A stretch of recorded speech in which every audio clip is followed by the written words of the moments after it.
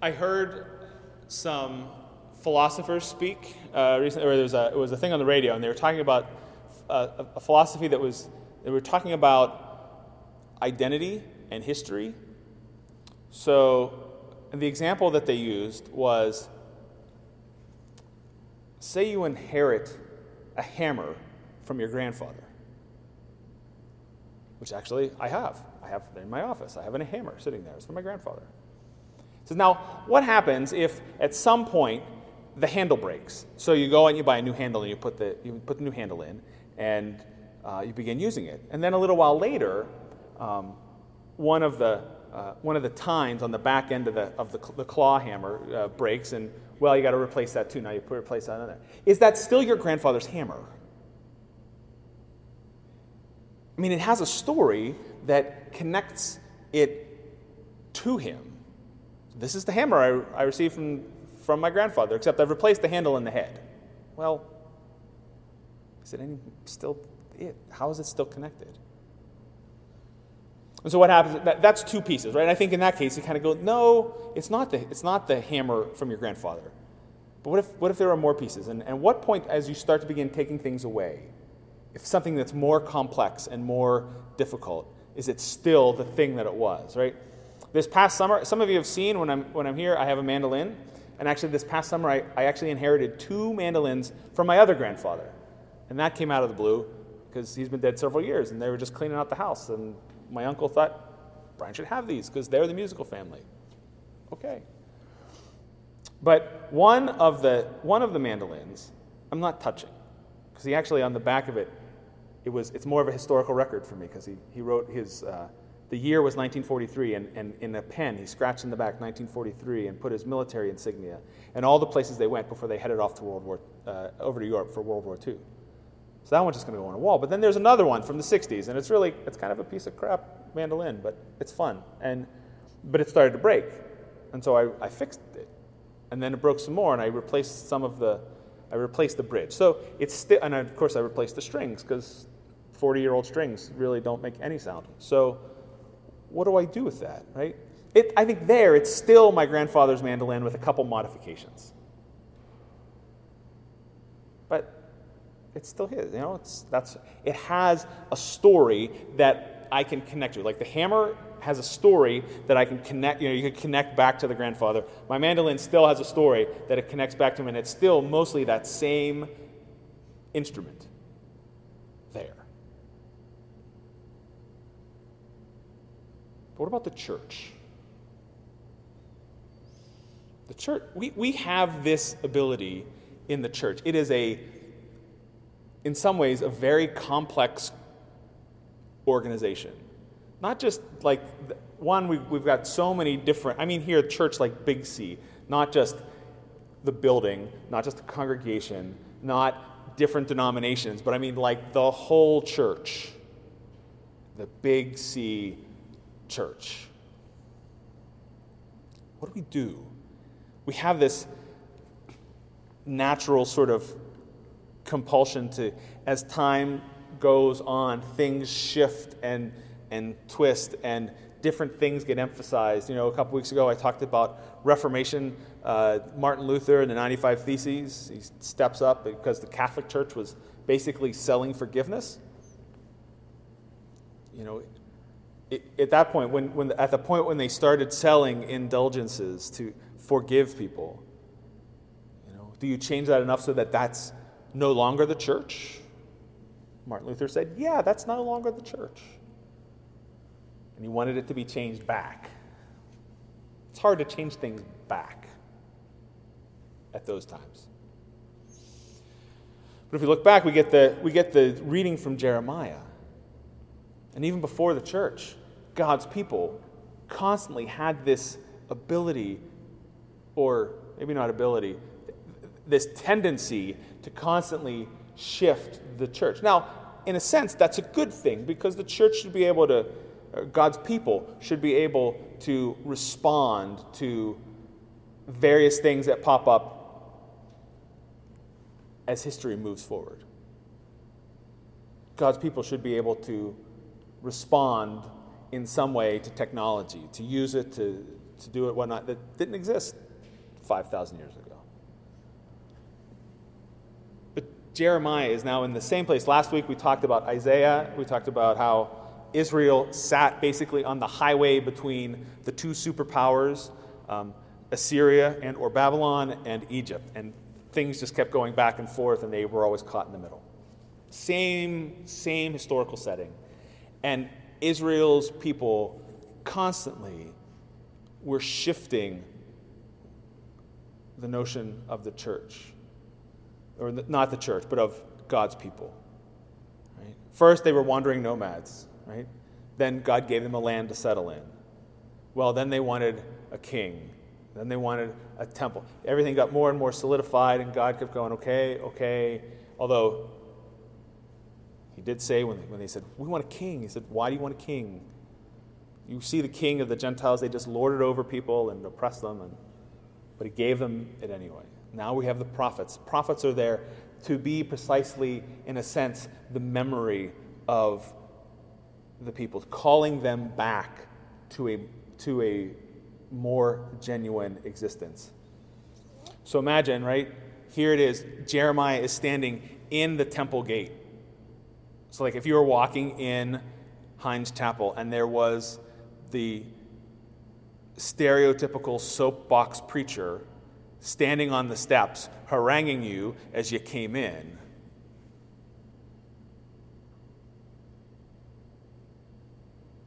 thus says the Lord of hosts, the God of Israel, amend your ways and your doings and let me dwell with you in this place. Right? And launches into the notion of telling you to not just trust that you're coming to church, but calls for an amendment of life. We have this notion now I think, in churches that we are here for sort of spiritual help and not physical help. That when we're called to do stuff, we are called to pray for people or to do sort of spiritual work, but physical stuff, kind of, sort of. But then we get stories from Florida this week about Mr. Abbott, I think his name is, who's been arrested for feeding homeless people. Because the Fort Lauderdale has laws that say they don't say that you can't feed homeless people, but they have like very strict, like not within 500 feet of a residence. Well, that's very limiting, So he just goes out. He continues to go feed people. He's been arrested twice now because he goes out and he feeds people. He thinks it's wrong. He goes out, right? Jeremiah's words, if you act justly one with another, if you do not oppress the alien, the orphan, and the widow, or shed innocent blood, if you do not go other gods. Jeremiah's language here, not oppressing the orphan, the widow, and the alien, are really about very physical needs. The work of the church is beyond just making sure souls are in right relationship with God. There is a larger sense. Because when the governing authorities don't do the work, or the system is set up so that there are just very bad inequalities, someone needs to step up to bring things together. We talk about the language of justification, being put in a right relationship with God. But it's not a just me and Jesus kind of conversation.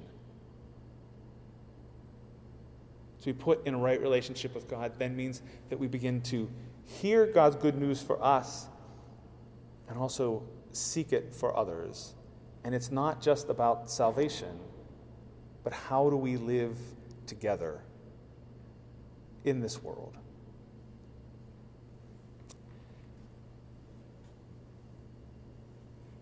The summation of all the law, as Jesus told us, is love the Lord your God with all your heart, soul, strength, and mind, and your neighbor as yourself.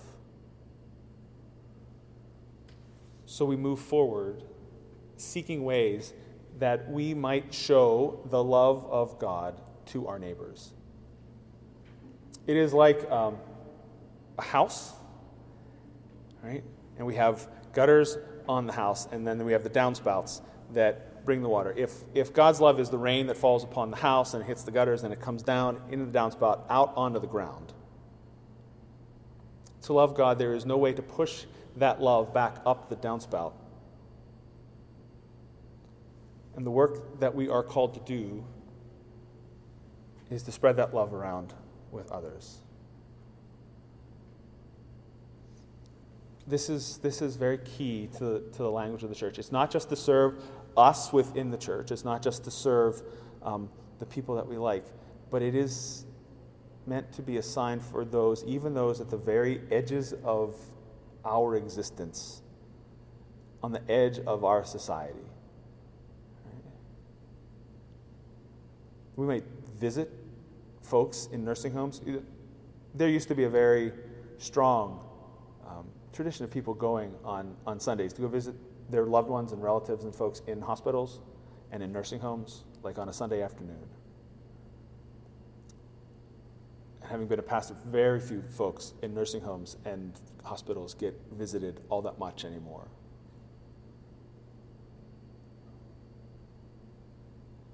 There are ways to just be neighbors and to show love for one another without necessarily an overarching spiritual plan, right? How do we open up and show love? We start with being friends with one another, being friendly to others. And so we don't go and hand out food in an effort to try and get people to make a decision for Jesus, but we go out to hand out food because they're hungry. And maybe with a full belly, they might actually be able to hear the word of love to them from God over the growling of their stomachs. We are constantly called back to remember the point of the church, where we are called, what is our identity. As things change and change and change, we need to make sure that the thing that we are is still the church and not something else that might have a narrative that links us back, but really has become something fundamentally different. God calls us into a place, and he calls all of us, right? Jeremiah was a boy, a very young man. And God says, don't say that. I've put my words in your mouth, right?